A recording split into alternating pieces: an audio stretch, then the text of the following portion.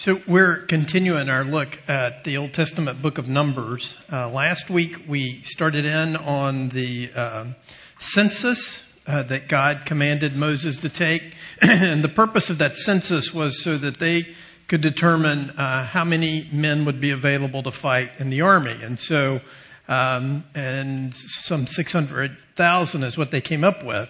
Now, what we're going to pick up with today is kind of the conclusion of that and where we go from there. And so, what I want to do this morning is I'm going to read Numbers 1, verse 47 down through chapter 2, verse 3. We're going to stop there for a minute, talk about that, and show you have a visual aid that we'll use to kind of unpack a little bit about what all that's talking about, and then we'll draw some more conclusions from the text. But for now, let me read to you Numbers chapter 1, verses 47 through chapter 2, verse 2. This is the word of God. But the Levites were not listed along with them by their ancestral tribe. For the Lord spoke to Moses, saying, "Only the tribe of Levi shall not list, and you shall not take a census of them among the people of Israel, but appoint the Levites over the tabernacle of the testimony, and over all its furnishings, and over all that belongs to it. They are to carry the tabernacle and all its furnishings, and they shall take care of it, and shall camp around the tabernacle. When the tabernacle is to set out, the Levites shall take it down, and when the tabernacle is to be pitched, the Levites shall set it up. And if any outsider comes near, he shall be put to death. The people of Israel shall pitch their tents by their companies, each man in his own camp, and each man by his own standard. But the Levites shall camp around the tabernacle of the testimony, so that there may be no wrath on the congregation of the people of Israel. And the Levites shall keep guard over the tabernacle of the testimony. Thus did the people of Israel. They did according to all that the Lord commanded Moses. The Lord spoke to Moses and Aaron, saying, "The people of Israel shall camp, each by his own standard, with the banners of their fathers' houses. They shall camp facing the tent of meeting on every side." So here's the thing to note about this. So I know that some of you were not here last week. Some of you have never heard of the book of Numbers, and some of you wish you'd never heard of the book of Numbers. And so here we are today, and we have this situation where we have this description of the camp. And you're thinking, I'm sure, like, what does that have to do with anything in my life? Well, it has everything to do with it. A couple of things to note as we unpack this today.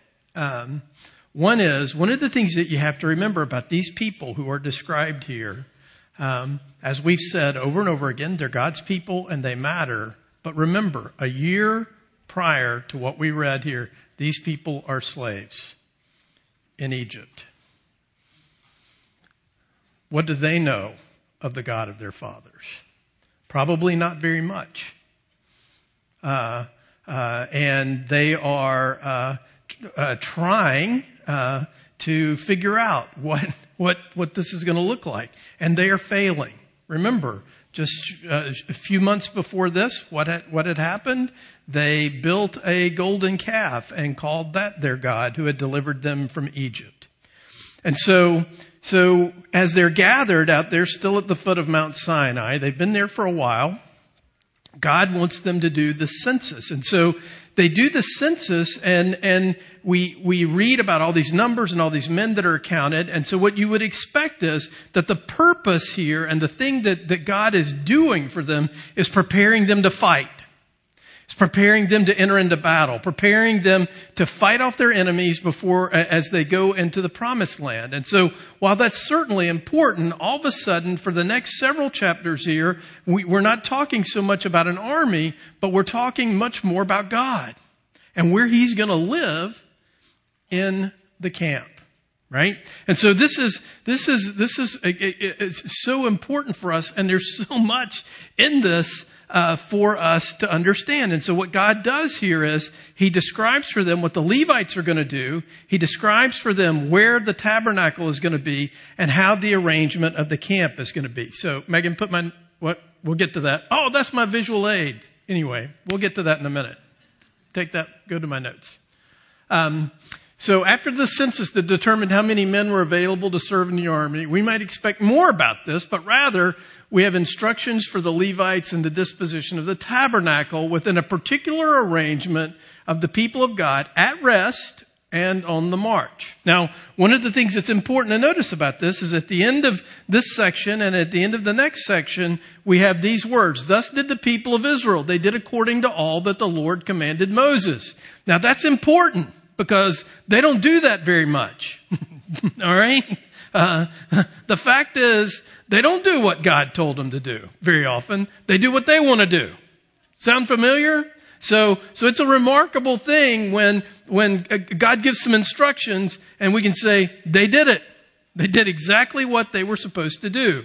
Now, part of the thing that you have to see about this is, why in the world would God go to so much trouble to talk about the tabernacle, the Levites, and the arrangement of the camp? Why is that such an important thing? Well, in this month, the church goes camping. The church goes camping.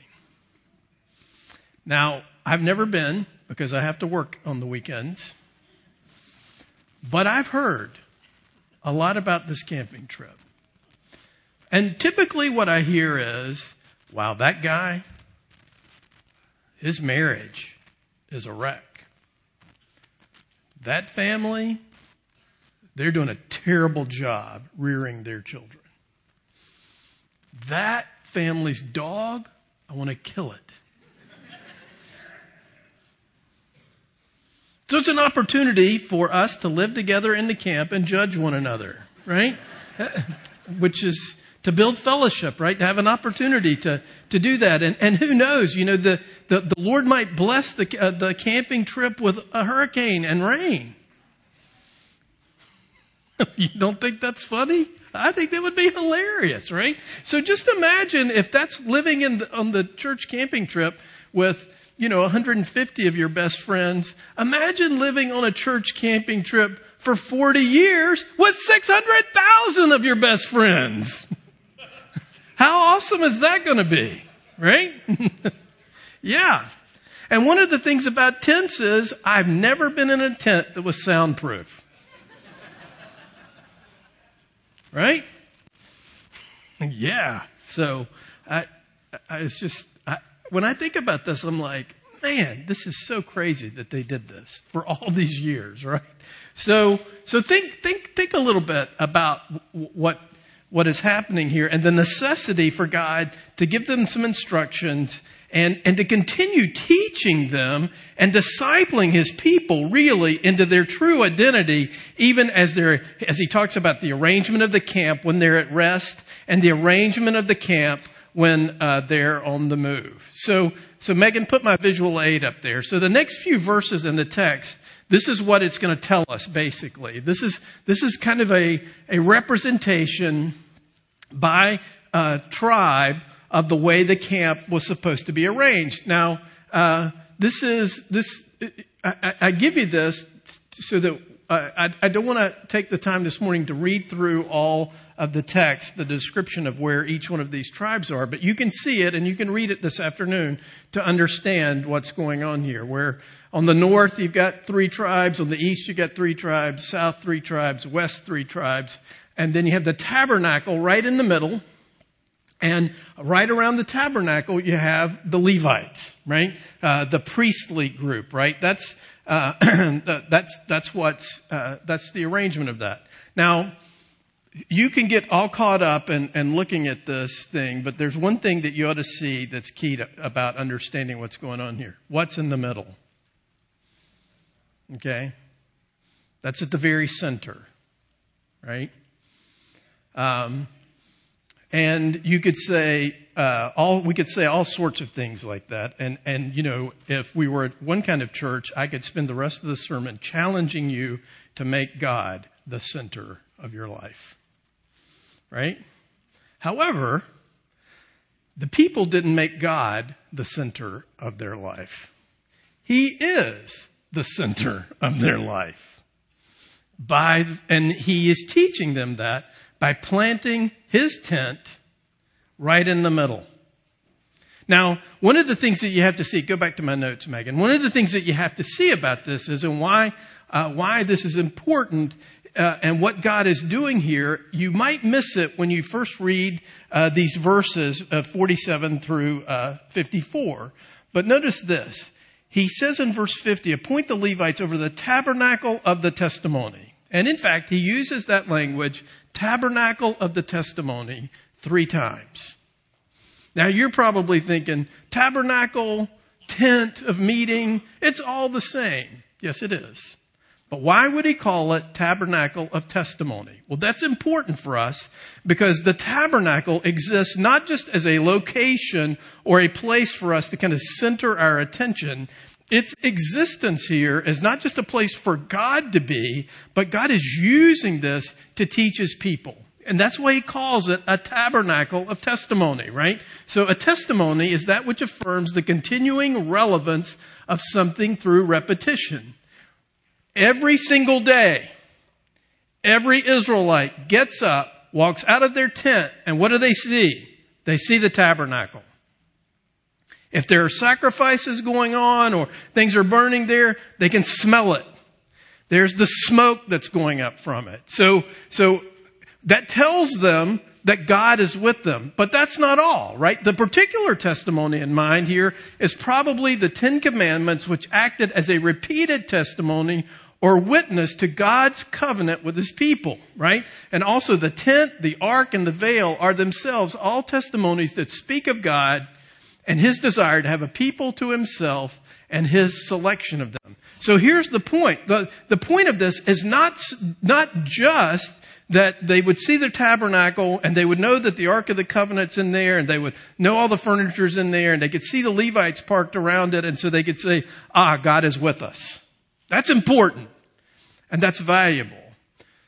But more important and more valuable than that was who this God was and what it is he had done and he was doing for them. That's why it's called the Ark of the the Tabernacle of Testimony, because there's an ongoing testimony, a repetitive testimony every single day that God saves.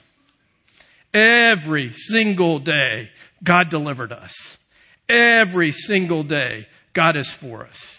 God has done this. Not only is he with us, not only is he among us, and not only is he ordering and doing these things for us, but he saved us. This is our God. He loves us. He is for us, and he has acted in time and space to deliver us. Now, here's the thing. You need to be reminded of that. You need physical things in your environment.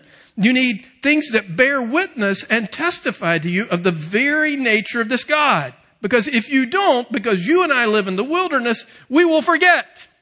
Or maybe we won't forget, but we'll devalue. That we'll lose the sense of the value and the wonder that not only is God with us and God is for us, but he is that God who has saved us, who has actually acted, done something in time and in space for us. That is so valuable because the fact is, most of us spend most of our days oblivious to that. And so part of what's happening here is God provides an ongoing physical entity there in the middle of the camp that bears witness as a testimony to he is a God who saves. He is a God who delivers.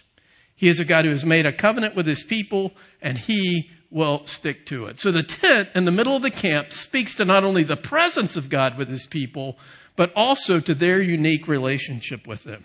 They're his people. He's their God. He has saved them. However, there's a big problem. Huge problem. Really big problem. Terrible problem. Dilemma. Right? The Levites shall camp around the tabernacle of the testimony so that there may be no wrath on the congregation of the people of Israel. And the Levites shall keep guard over all the tabernacle of the testimony. And if any outsider comes near, he shall be put to death. Now that's seeker friendly.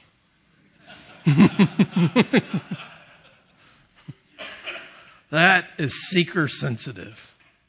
We want to make everybody as comfortable as we can shortly before we stick a sword in them because they violated the holiness of God.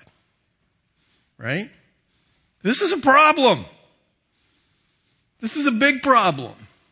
And we read that in 2017 and we think, oh, those ancients, those terrible, those savages, right?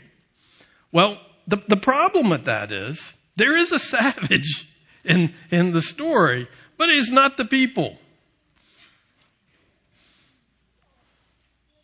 You see, just as the test of the ark exists there to testify every day to the desire of God to be with his people, the reality that God has saved his people, he is also teaching them something so important and something that is life-giving. And that is that this God can only be approached in a certain way, right?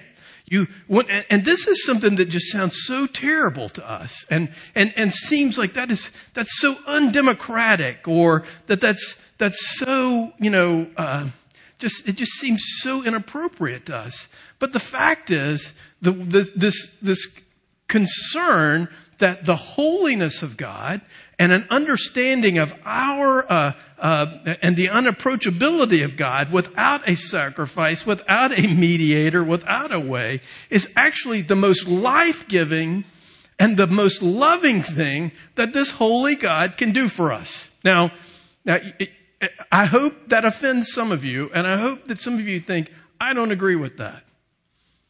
Because I need to convince you today, and we all need to be convinced of the grace of God in the fact and in the means that he has given us to be able to approach him. Stick with me, right?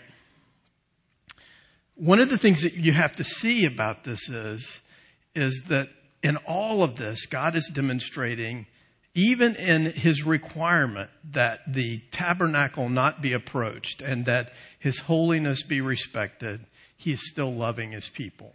Because remember this, next slide, please, Megan. This is not the first time God has threatened death for approaching too closely. When Adam and Eve ate the fruit that they were not supposed to eat, and God showed up to confront them in the garden, and they threw one another under the bus, and then God cursed, and by cursing blessed them as well. We have these words at the end of that section. Then the Lord God said, "Behold, the man has become like one of us in knowing good and evil. Now lest he reach out his hand and take also of the tree of life and eat and live forever. Therefore the Lord God sent him out." Isn't it funny how he just leaves that hanging? Live forever? I thought that was the point. Therefore the Lord God sent him out from the Garden of Eden to work the ground from which he was taken. He drove out the man, and at the east of the Garden of Eden, he placed the cherubim and a flaming sword that turned every way to guard the way to the tree of life. That is so unfair. That's just so offensive. Give us a second chance. Don't bar us from the tree of life. I thought that was the point, so that we would have access to the tree of life. But here's the thing. Something has to change. Because the life that we would get simply by going and approaching this God and taking the gift of life is not real life. If Adam goes back into the garden and now he eats from the tree of life, he will be confirmed forever in a world and in a body and in a life of sin and decay. This is gross, I know. But I find one of the things most telling about our culture, American culture, is our fixation on zombies. Right? Well, to go back to the tree of life without a sacrifice, without a redeeming act on the part of God would be to confirm us in a zombie-like state forever. That would confirm us in a state of permanent decay and death until the whole thing just turned in on itself and went away.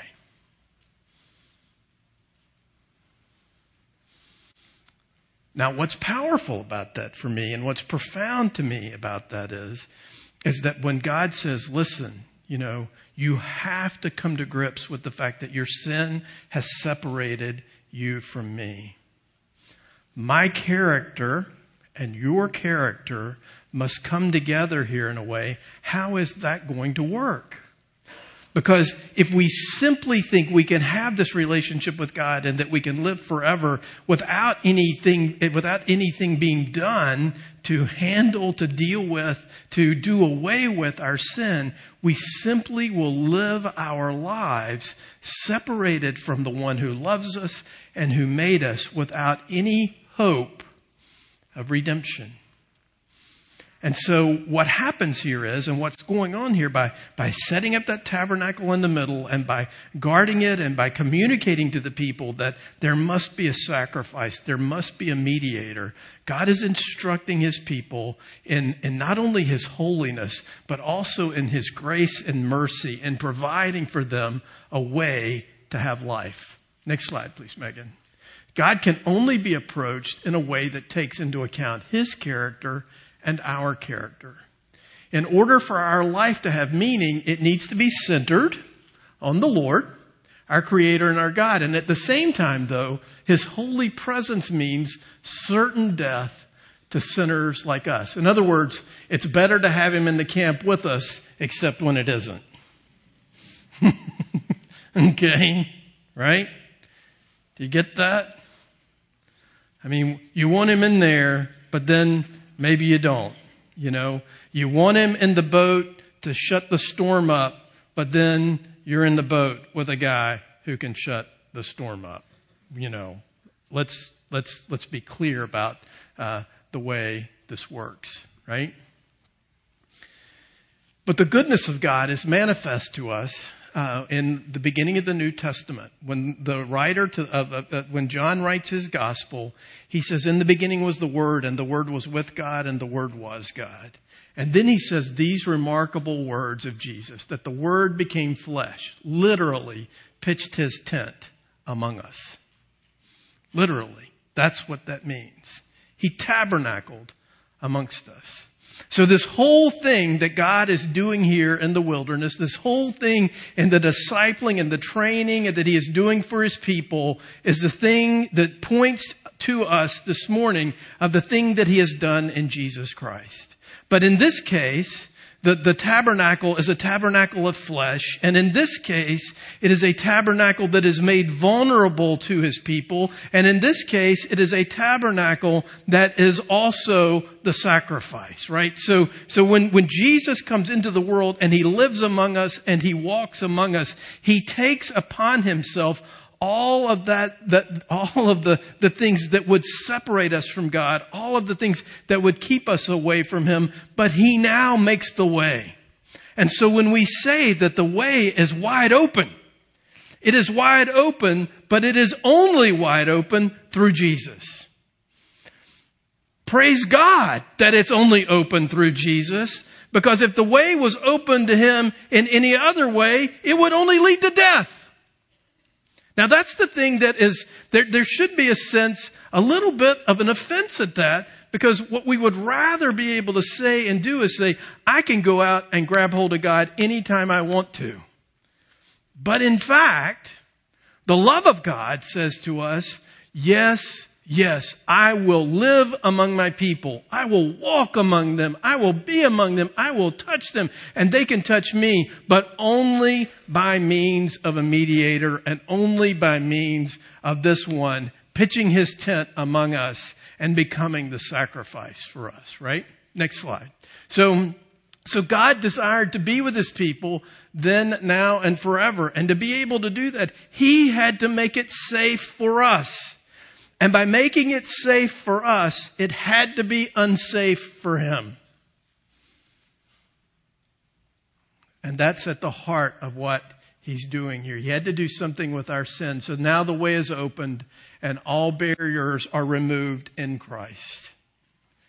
Right? So the question for us today and the issue for us today is this. Do you try to approach God in any way, means, shape, or form other than the way, means, shape, or form that he has given us? Now, here's the thing. Because God has pitched his tent among us, because he has died, because he has made a sacrifice, because he has opened the way for us, that way is the pathway to life. Any other pathway that we seek to reach him leads in death. But here's the great news. It's a sure way. It's a loving way. It's a faithful way. It's a constant and consistent way. The door doesn't ever, ever close in Christ. So what you have to see about this is that the provision that God makes for us in Jesus Christ is not just to have access, but to have access that changes our lives forever. Now, because Jesus is my way to the tree of life, he is the tree of life for me, I can know that I can eat that fruit and live forever in righteousness, in redemption, and in wholeness and healing. The other thing to keep in mind about this is, and this is one of the things that I think is probably challenging for us, and that is this. The people of God in the Old Testament, there and at the foot of Mount Sinai, had the tent right there in the middle where they could see it, they could smell it, they could hear what was going on in there, and that sort of thing, but they couldn't touch it. God gives us physical things now that we can see and smell and touch that remind us of his redemption of us, but we can touch it. And he can touch us without fear, without concern.